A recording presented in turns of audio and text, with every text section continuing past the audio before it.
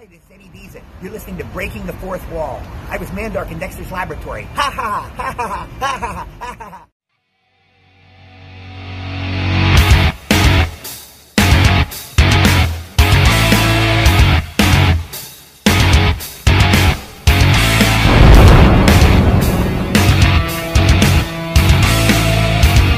You are listening to Breaking the Fourth Wall on Realm of the Mist Entertainment.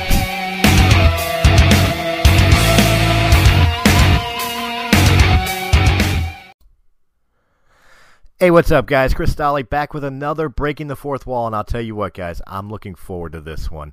I'm sitting down with the daughter of comedian George Hopkins. She is a actress, director, writer, producer. Hell, she's probably washed your car once or twice. She has been in modeling since she was 3 years old, 2 or 3 years old, if I'm reading that correctly. And I mean, you can't say enough about this person, ladies and gentlemen. Kim Hopkins. How you doing today, Kim? I'm awesome. How are you doing today, Chris? I'm doing fine. I'm better now that I'm in the warmth. It's cold here. Where are you? I'm in Philly. Oh, God. Well, it must be really cold there. It was 48 today. I went for a walk, and I thought my nose was going to freeze off. A lot of my listeners know, you don't know, but a lot of my listeners know my day job is I'm a fence installer. So I work outside all day, every day. And today was about 35 and snow flurries off and on all day. So I was frozen by the time I came home. I don't know how you do that. I bet. That's cold. But, yeah, so obviously the first question I got to ask is, really 3 years old is when, 2.5, 3 years old is when you started breaking into this business? Yeah, there was a very famous photographer named Bert Stern who saw me on the subway and said to my mom, that little girl needs to be on covers of magazines. And that was the first thing I did, was a cover of a magazine for McCall's. Yep. I was looking at that, and I mean, looking at the bio, I mean, first off, you're the daughter of a comedian who... Yes. I mean, is that something you definitely grew up wanting to do, is like seeing your dad on stage, like, I could do that too, I want to do that? Or... You know, it's a funny thing. I don't remember actually thinking that, but there is an article, and it says that one of the first things I said, I want to be a comedian just like my daddy. And yeah, so I guess I did. I saw that on IMDb as Times, I believe, talked to you about that, and that you promised that you would be a comedian like your dad. Yep. The funny thing is, on the back side of that, the flip side of that paper, there's a 1-inch picture of Elvis Presley and a picture of Cantinflas. I thought, nice. Wow, I got a whole, half page. It was really nice. So, I mean, the big thing that comes from it is how do you go from childhood modeling and, I guess, having aspirations of being a stand-up comic to acting, directing, and writing? Well, I think it was just a natural progression. I modeled all over the world, and then when I finally settled back down in LA, I went to a class just on a fluke. And started acting, and I booked right away. I thought it was actually a modeling interview that I was going to, right? But it was an audition for Hollywood Nights, and I booked it, and that was a comedy. So the first few films I did were comedy. Right. No, I've seen that, especially one of the biggest names that jumped out at me from your filmography. A lot of people will recognize as Cheech and Chong's next movie. Yes, that was one of the highlight. It was so much fun working with him. Tommy directed that, and Tommy was amazing. I just ran into him a few days ago, and he looks great, and he was one of the best directors I ever worked with. I really enjoyed working with him. But they're funny guys, really funny. Look, I'm gonna sound like one of those film and TV marks here, but I've got to ask: is he like that in real life, or is it an act? Tommy? Yeah. Yeah, that's Tommy. That's how he is. He's adorable. Nice. He's the sweetest man ever. He's just the sweetest man. But yeah, that's him. Yeah, I didn't know. Like, obviously, I expect, like you see him on that '70s show or the Cheech and Chong things. You know he's acting, but it's like, does he sound like a hippie stoner when he's not acting too? Is that just him? Yeah, he kind of does. And Cheech is a little different, out of his character. He's exceptionally. They're both really bright men, right? And they're intelligent and fun to be around. But Cheech is a little different when he's not in character. But Tommy sounds just like that. He's just a doll. He's just honestly the sweetest man. I had to ask since you said that you just talked to him and all, But this is about you, not about Tommy Chong. If I want to talk about Tommy Chong, I got to figure out how to book him. But okay. But no, I mean, you've also done a lot of reoccurring comedy sketches on the Tonight Show. Yeah, I did. Worked with Johnny a lot, actually. That was fun. He was great to work with. And George Burns pinched my rear end one time backstage. That was exciting. What's funny is growing up, some of my favorite comedians were the old-timey comedians, Abbott and Costello and Burns and Gracie. My jaw just dropped you telling me that George Burns pinched your ass. My jaw dropped at that time. I was like, what the? Oh, hey, okay. That was kind of wild. Yeah, but Johnny was wonderful to work with, and he's such a professional, and he was everything went according to plan, but he was a perfectionist, and it was great. Actually, I got to work with Richard Dawson, too. I did the International Family Feud, and I was Koo Stark. So, wow. That was fun. Yeah. Did you win? In a bikini. Well, did we win? They actually shushed me off stage because I was in a rather sexy one-piece bathing suit. So I had to skedaddle. Oh. Okay. Yeah. Yeah, it's a family show. You got to walk away. Wow. Yeah. I mean, it's just amazing all the things that I see that you've done here. Modeled for Oil of Olay. You became the face of Ivory soap commercials, and as the Ivory Baby. You've enjoyed success since before the age of 12. I did a lot. Go ahead. Oh no, please. Modeling from 3 to 12, I did a lot of modeling. I was on covers of magazines. I was an Ivory Baby. I did so much as a child, and then we moved to California, and I continued, and then I started traveling all over the world modeling. So it became my life.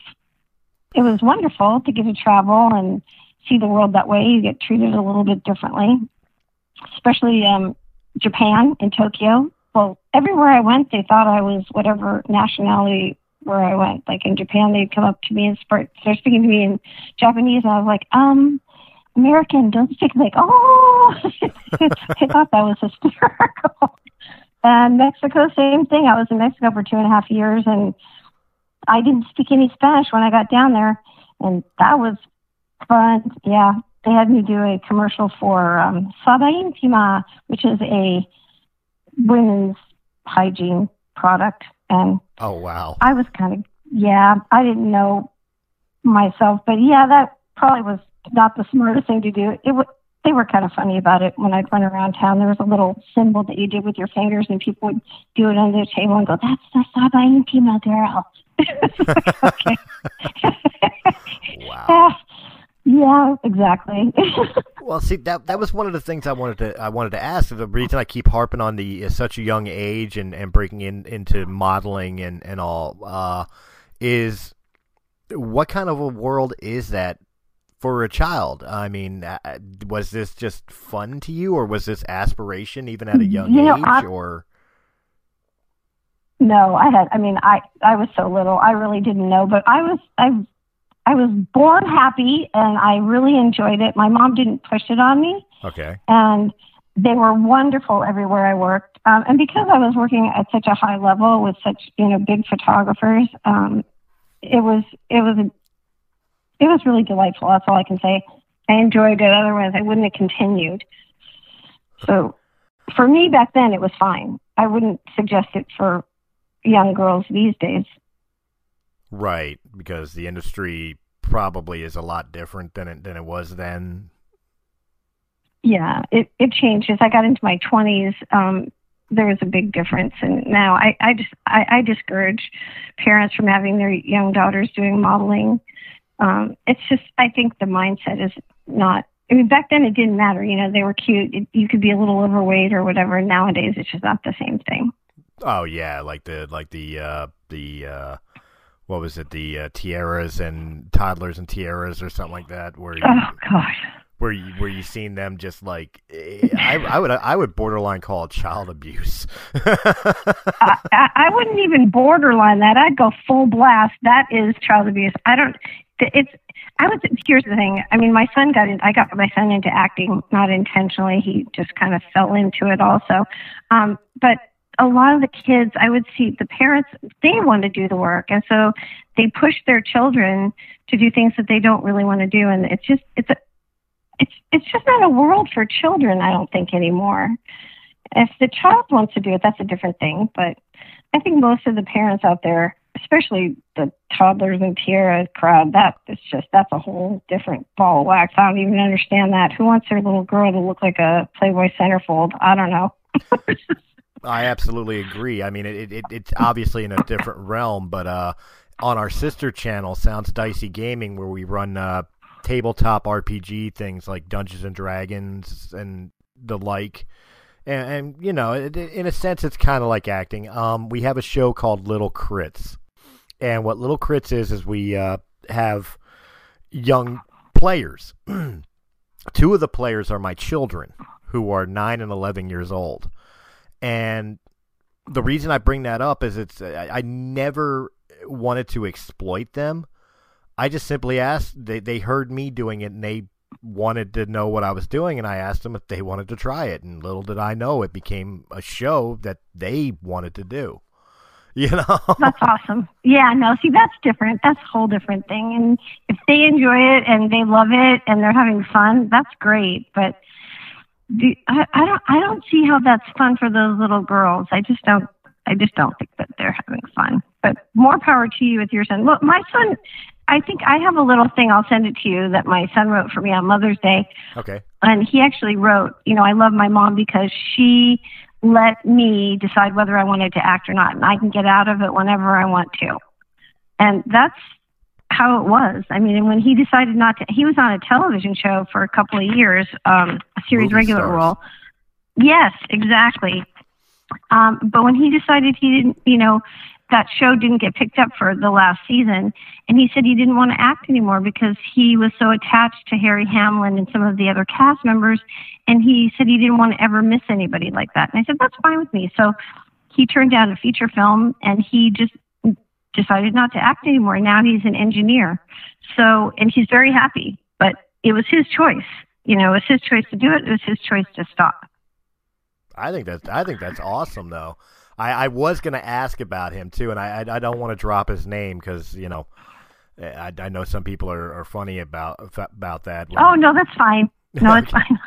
But I was going to ask, do you think it's a possibility of him following in your footsteps of and Grandpa's footsteps of one day taking the stand-up stage? Well, I think he did it once, not where I could see it happen. He's really funny, but he is a mechanical engineer, and he works for one of the biggest aerospace companies, and he's really happy doing that. He makes good money. He's happily married and living in Florida, and I think that's pretty much what he wants to do. But I have to tell you a funny story. All ears. Yeah, he did a video with the Olsen twins, Mary-Kate and Ashley Olsen's costume party. And he danced and he sang. I think he was about 9. He was missing teeth and wasn't probably his best looking year ever. Right. one of his coworkers realized that he was the same Zach Hopkins from that video. And they were out at a bar, and he told the waitress, you know who this guy is? Pulls up the video and starts showing it to the girl. My son, of course, is mortified. So the guy starts doing it everywhere they go. You know, this is Zach Hopkins. So my son decided with one of their other coworkers to go to Kinko's, and he blew up all of his headshots to poster size and some photos of us from different gigs that we had done together and some promo pieces. And he plastered the guy's office at 6 o'clock in the morning with just poster-sized pictures of himself and put them in his drawers, under his desk, on his computer, everywhere, and made a little video for me to show me what he did. And the guy came in, and the guy was cracking up. He left it up for a week because he loved it so much. That's like, awesome. Yeah. I'm happy to hear you got the revenge too, because when you told me that he was at a bar and he's showing the waitress the 9-year-old pictures, all I'm envisioning is the same picture that every mother has, and that's you as a child in the bathtub. And they whip it out, and like my mother would do it to me. Like I'd bring a girl home that I'm starting to date or whatever. It's like, oh, let's pull out the family. Oh God, no, I know what's coming. I'm so happy he got revenge on that. Yeah, the one of Zach that I have is way worse than the bathtub pictures. And I do pull it out. Thank God he got married, because now I don't have to do it anymore. Yeah, not until his kids get old enough, right? I didn't even think of that. That's great. I have another chance.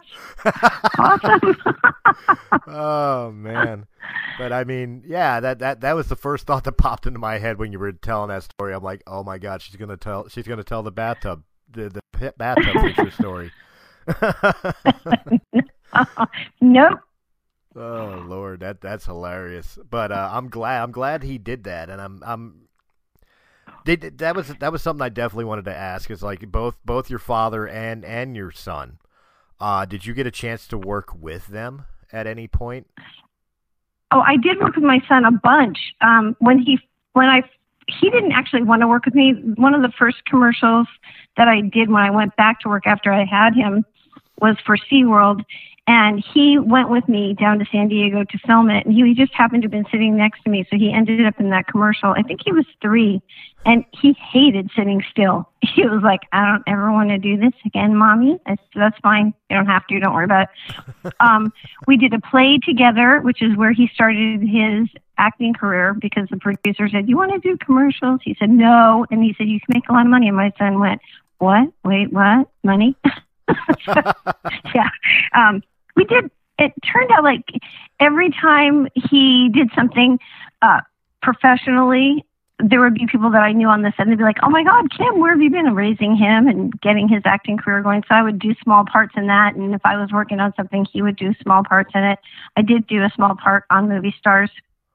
Okay. Yeah, so we worked together a lot. My dad, no. I did not ever do anything with my dad. Although after I did my first stand-up, I sent it to my father. He was blind by the time I did it.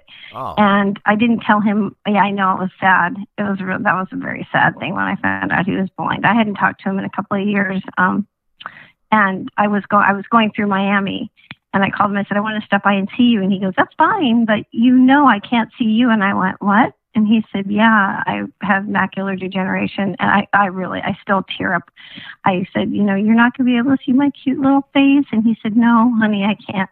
Oh. So, yeah, that was tough. That was a tough moment for me. But once I did do the stand-up without telling him I was going to do it, I sent him the video on YouTube, and my stepmother played it for him, and he really enjoyed hearing it. So we did bond over that, and he, helped me a little bit. Not much. He was really old school. He was still doing Catskill stuff. So, but we did talk about it a lot, but we never actually worked together.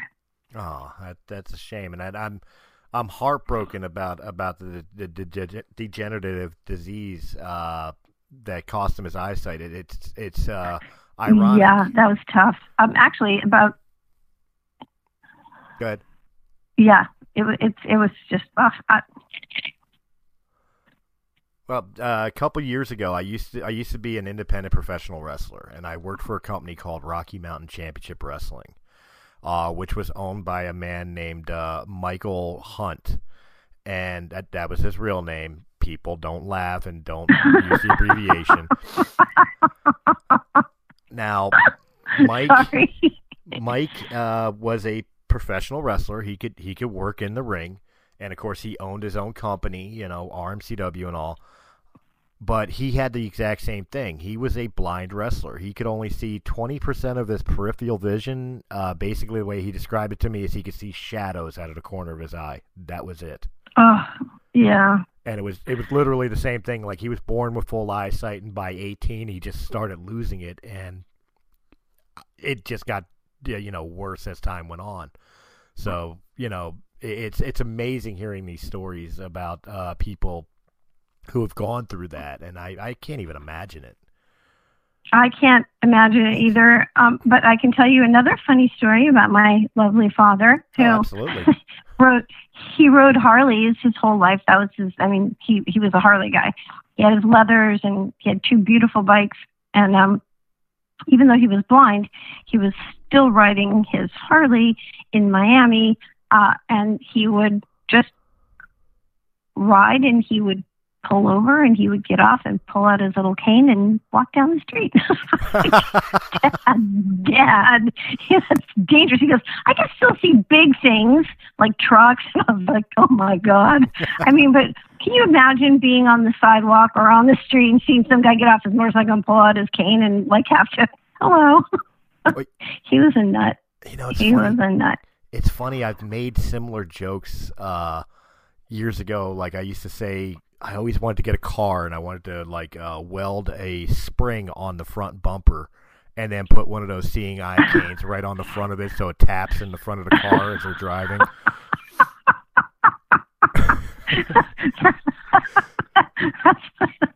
That's funny. That would be really funny. You should do that. That's hysterical. I don't know. This day and age, I might offend somebody. Oh yeah, true. Well, yeah, these days.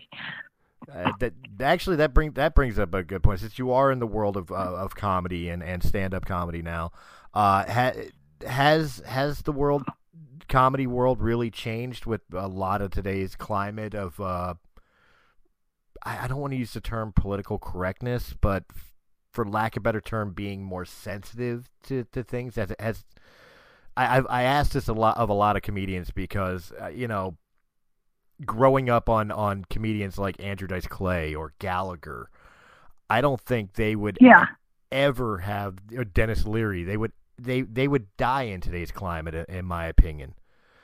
Oh, totally. Yeah. No, you can't do the same stuff he used to do. I mean, how many people have gotten blasted for just, the silliest things these days? Now, it's changed a lot. I mean, what hasn't changed is that women are still not as well respected as men. Right. And I tend to do a clean set when I do it. But yeah, no, I don't think you can do what they used to, especially Andrew Dice Clay. I mean, no. It's a whole different world. Oh, he yeah. was And I actually used to think it was funny.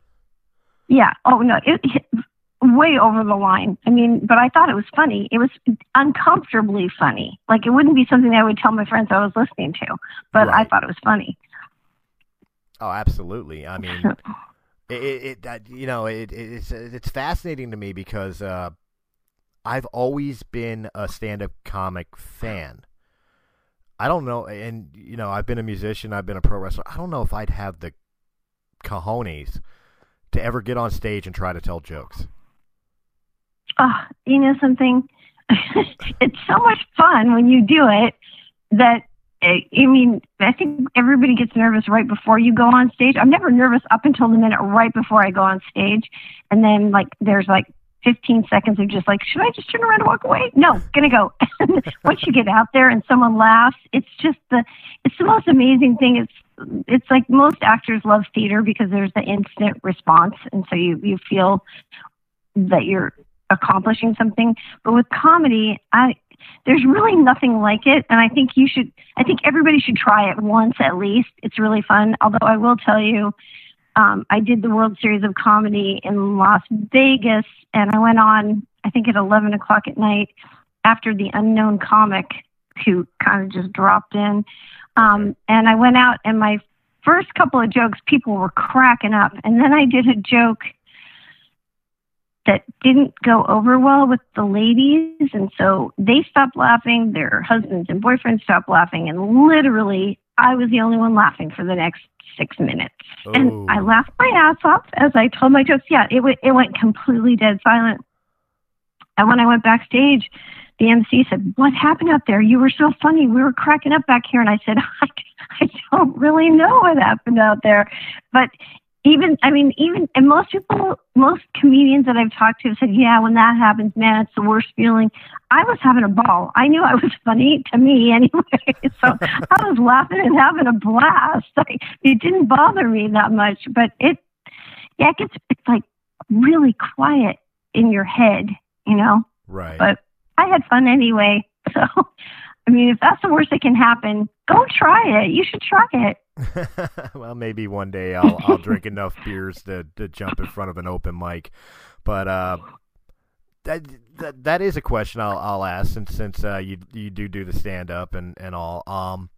They say, and not again without having personal experience, they say comedy usually comes from a very dark place. But obviously, your background, your upbringing, you didn't have a whole lot of negativity to draw from. What is your inspiration for your act, your show, your comedy?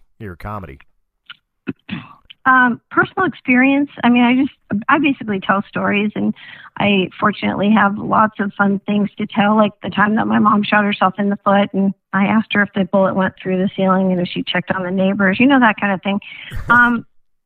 Yeah, because she just was like, "Oh, I forgot I had a gun in the closet." And I said, "Mom," she goes, "Yeah, don't tell anybody, but I shot myself in the foot." And I said, "Okay, where's the bullet? Is it still in your foot?" And she was like, "I don't know. I don't think so." I said, "Did you check the floor?" She said, "Well, I don't find it anywhere." I said, "Did you check the downstairs neighbors, Mom? Because where did the bullet go?" She goes, "Well, I don't think they're home. I haven't heard them." "Oh, okay. Yes, and maybe you need to go down and check them." This is, I'm not trying to be funny here. I'm telling you, this is the actual story as it happened. And I called my son and said, "Go, Zach, you need to go over there right now and get that gun from Grandma and find out if the neighbors are okay, because we didn't know what happened." She broke bones in her foot. She actually did shoot herself in the foot. Oh, wow. Yeah. But there was darkness in my life, and my father definitely was not the happiest person. He had a very dark personality. He was not a happy person, I wouldn't say. Okay. So I don't have darkness, and that's not where my comedy comes from. I think my comedy just comes from like crazy. I mean, I had a crazy father and a crazy mommy and crazy life, and I work in Hollywood, so there's all kinds of things to talk about. Some of your stories deal with some of the, like, on-set mishaps and all. Like, I was one of the things I was laughing at with your story with your mom as an example wasn't so much about your mom shooting herself in the foot or anything. Quite honestly, the thing that had me laughing was the "don't tell nobody," because that's almost a setup for every joke, and that's usually how the jokes usually start, isn't it? Like somebody tells you, "Don't tell nobody." Well, now I've got to. Yeah. Yeah. I mean, how do you not tell somebody that story? You have to. I haven't ever used anything from the set. Actually, that's not a bad idea. I should write some things, because there's been plenty of stuff that's happened on set to write about. No, I haven't. That's a good idea. I will do that. Well, happy to help. But I definitely want to get this in. I'm gonna change directions here a little bit here. Current projects. Before we started recording, you were telling me about a couple that you could and a couple you could not talk about. To make sure I don't mention the ones that you can't yet talk about, I'll just simply Mm-hmm. ask, what are you working on these days that you would like to have the people know about? Well, I am working on a pilot, which I can't really talk a lot about. I can tell you about the character. Her name is Grace, and she is she owns a flower shop, and she gets involved with drugs at some point. And her whole life changes, but she still stays a really sweet flower shop owner. So it's an interesting character, and I'm really looking forward to that. So as soon as I can tell more about it, I will definitely come back on your show so you can be the first to tell people what it is. Oh, absolutely. I'd be honored. But other than that'd be awesome. The other thing is I teach actors how to not just act, but how to become working actors. I have a class that's called Live in the Moment Acting class that I teach in Los Angeles on Saturdays. And we work on acting, and we also work on branding and marketing and getting them out there and getting them working. And I've gotten quite a few of my actors, managers, and agents and acting gigs. And I offer every month 2 veterans and 2 handicapped artists a free month of class. And I also shoot at the every month professionally shot footage for their reels, and it's professionally edited, so that's included in their free month. Oh, wow. So I like to give back, and I think veterans, there's a lot of work for veterans, and there are a lot of veterans who want to get into it, and handicapped people also, so I like to give back that way. Well, again, as I told you off air, I was at a previous interview with George Romero. He's doing something very similar, which I think is absolutely awesome. It's especially for our veterans, like, and of course the disabled as well. But I mean, for veterans, like since the 60s and 70s, where a lot of veterans felt like they've been left behind. It's such a great thing to hear that people want to do things to help veterans, and especially like I was explaining to George, how a lot of them have PTSD and really have not figured out how to again reincorporate themselves in normal society. You know, I think it would be a great outlet for them. So I definitely applaud you for that very, very, very much. Oh, thank you. Well, I'm proud. I have one veteran in my class right now, Brady Allen, and he's been in the class only about 3 months. He already booked a gig. He worked 3 weeks, and he's doing so great. And I've watched him. I mean, he's been acting for 15 years, but he kind of took himself out of it, I think, because of, having been in services. And he's just, it's made him blossom. And I mean, I'm so proud of him. And I hope that I can help other people that way. It would be wonderful. So I'm definitely looking forward to getting in touch with George Romero. That would be awesome.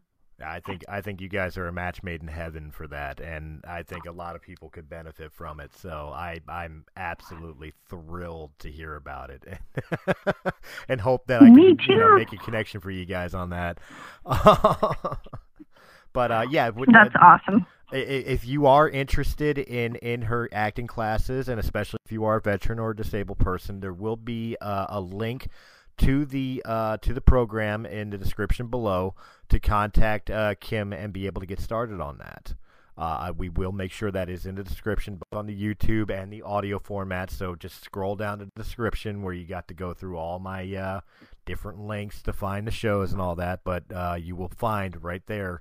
I will make sure the information is there and available for you guys. Thank you so much. Oh, absolutely. Back to it here, because we barely scraped in. You did state that you took some time off to raise Zach when you had him, and then you came back to it, and you were doing commercials, and of course still doing film and all, and you did mention something you can't necessarily talk about, with the character of Grace. Mm-hmm. So you're still staying completely active in the acting community, but which we talked about, but we haven't discussed too much about your writing and directing credits. How did you get involved in that, going behind the camera? Well, I realized if I wanted to go back to work after I took off for a while that I needed to produce some of my own work. And then I realized I didn't know how to do anything behind the camera. I had sat in on casting sessions and I had been, on some sets when I wasn't working, but I didn't really understand it. So I decided to go to film school. So I went to the New York Film Academy to study directing, and I learned how to do everything that you have to do on the set. And I did a short film called Animals, which I wrote, directed, produced, cast, starred in. I really basically did it all by myself, and it came out great. I got $3 million of funding to make it into a feature. And I still need another $4 million about to do it, which I'll put it together. I'm not in any big hurry with it. Right. But the reason I actually started was because I wanted to produce something for myself. And then once I got into it, I was like, this is amazing. I love directing, which is another reason I love teaching, because I like, it gives me the ability to be able to direct on a regular basis, even though it's just small little things. But when we shoot every month, I get to direct my actors. So that's awesome. What are some of your favorite memories in directing, since you talk about directing being like teaching? Give me an example of one time where you stepped up and schooled an actor or actress, for lack of a better term. Well, I'm a really gentle director, I would say, and I really like to let people do what they want to do. I don't think I've ever schooled anyone, really. I try to get them to understand, what they're doing, what they're not doing that I need to get from them. But I will say, when I was directing Animals, the Johnny Ray Diaz, who I have to tell you, this guy, when he came in to audition for me, I probably saw 30 guys for that role. And when he came in and as he started, I went to push the button to start filming his audition, and I missed it, and I totally forgot to go back and do it. He was so incredibly talented. I have to tell you, the most amazing thing is to see somebody really nail it. Right. So having him on set and directing him, it was probably one of the highlights of my life. I mean, he was such a dream, but I did have to, tweak just a little bit. But I can't explain. It's more about telling the DP what to do than it is about telling the actors. I mean, to get them to understand what you're looking for and what you want. That's fair enough. I being a big Star Wars fan, of course, I've watched a lot of behind the scenes of like George Lucas.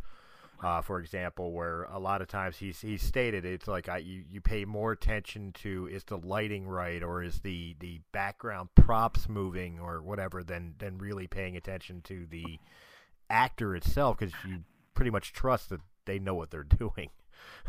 Yeah, unless they're really screwing up, and then I mean, and I have had to tell people, that's not what I want.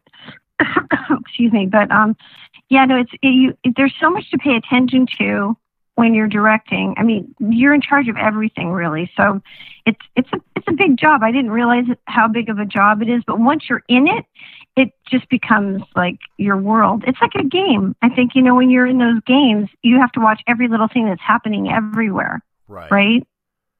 Right. Yeah. No, so it's sort of like that. All right. Well, then. Yeah. The big question of the hour now is, what's next? You've done acting, you've done directing, you've done writing, producing, obviously, stand-up comedy. What's next for Kim Hopkins? A novel? I actually am going to write a book.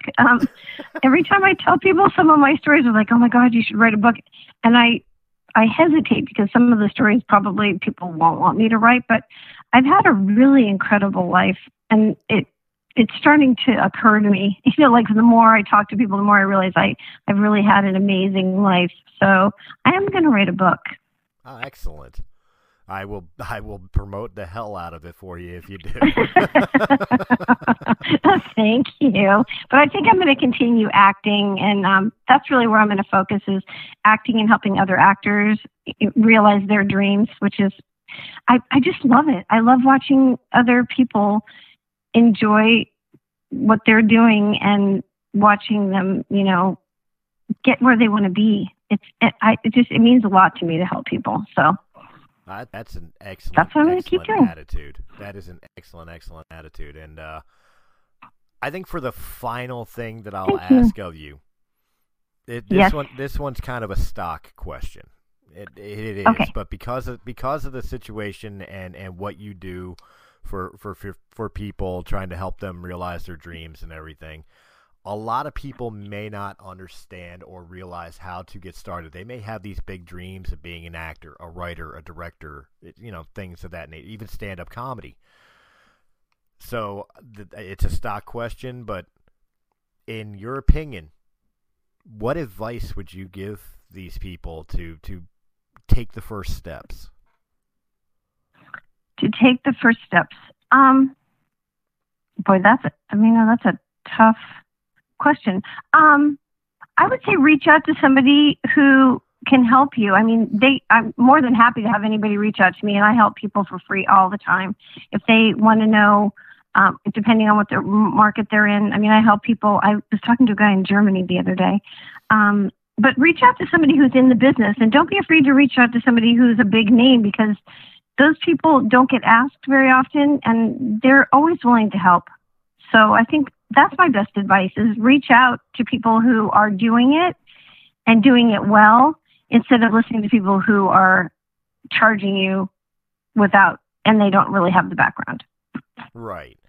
And that was one of the things I was thinking of, because I remember back when I was a musician and I would try to figure out how to progress in the music scene. You of course you had the shysters that were always like, well, pay me this much money and I'll promote your band, or whatever.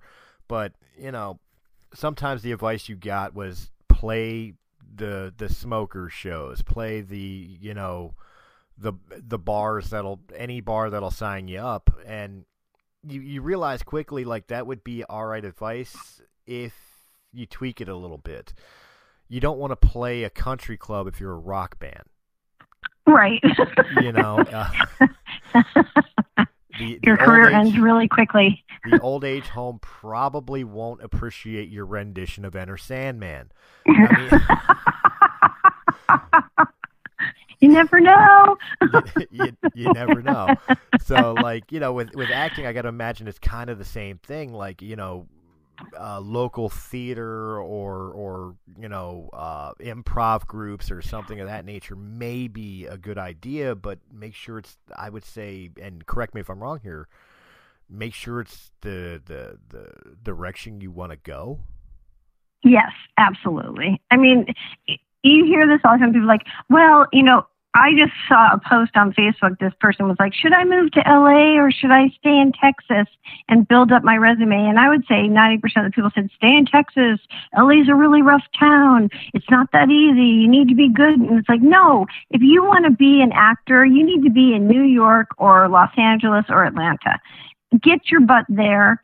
Make sure that you're good at what you do. And that's one of the things, I mean, and it's really important. If you can't act, you're not going to make it. I mean, yes, there are people who can't act very well who are working, but you're not going to break into the business that way. So you want to be trained, and I don't mean method acting. I mean, you need to be an organic actor. You need to have some talent to bring to it, and then move to the town where the work is, instead of trying to do it in these small towns, because it's not going to happen. And I think you should go for your dreams. That's what I think. That's my advice. Go for your dreams. Hey, the worst thing in life that you could ever say is at least you tried. Yeah. Yes. I actually was with a friend today. I was telling them that I drove a GT40 on Laguna Seca racetrack, and they were like, what? I said, yeah, I mean, I'll do anything. I used to race my E36 M3 out at Willow Springs, and I snowboard and I ski and I ran a marathon, and I will do anything. Because, I mean, life only happens once. So I try to do everything I can, stand up, acting, modeling, whatever it is. I think you should try to do things that are out of your comfort zone and just enjoy your life, because you get one that I know of. I can't even think of a better way of ending the show or getting any other piece of advice than that. Is simply live your life. Yes. You only get one. Make it the best one you got. Yeah. I couldn't agree more to that. Yay. Kim, this has been an absolute pleasure. I thank you very, very much for coming on to this show here. Once again, if people want to contact you, not just for acting, but maybe they have some questions that I didn't ask here, or whatever the case may be, is there anything you'd like to add to the listeners to let them know where they can get in touch with you, or maybe learn more about you? You can go to my website, kimhopkins.net. You can find me on Facebook at The Kim Hopkins and on Instagram at The Kim Hopkins. I answer all my messages on Facebook and Instagram. So, yeah. There you go. And guys, of course, for Realm of the Mist Entertainment, thank you very much for hanging out with me today. I hope you enjoyed this video. If you did in any capacity, hit that thumbs up button, like, share, comment, subscribe. Check out all the other great podcasts of Realm of the Mist Entertainment. And, of course, jump over to our sister channel, Sounds Dicey Gaming, for tabletop content, video game Let's Plays, and just a bunch of general fun. And, of course, if you're interested in the audio-only formats of the shows, of course, you could look up Realm of the Mist at Anchor.fm, Apple iTunes, or wherever quality podcasts can be heard. Kim, one more time, thank you very, very much. This was an honor and a blessing, and I look forward to hearing from you again when that book comes out. Thank you so much. I had a great time. All right. And, guys, thank you very much for hanging with us, and I will catch you on the next Breaking the Fourth Wall. Have a good night.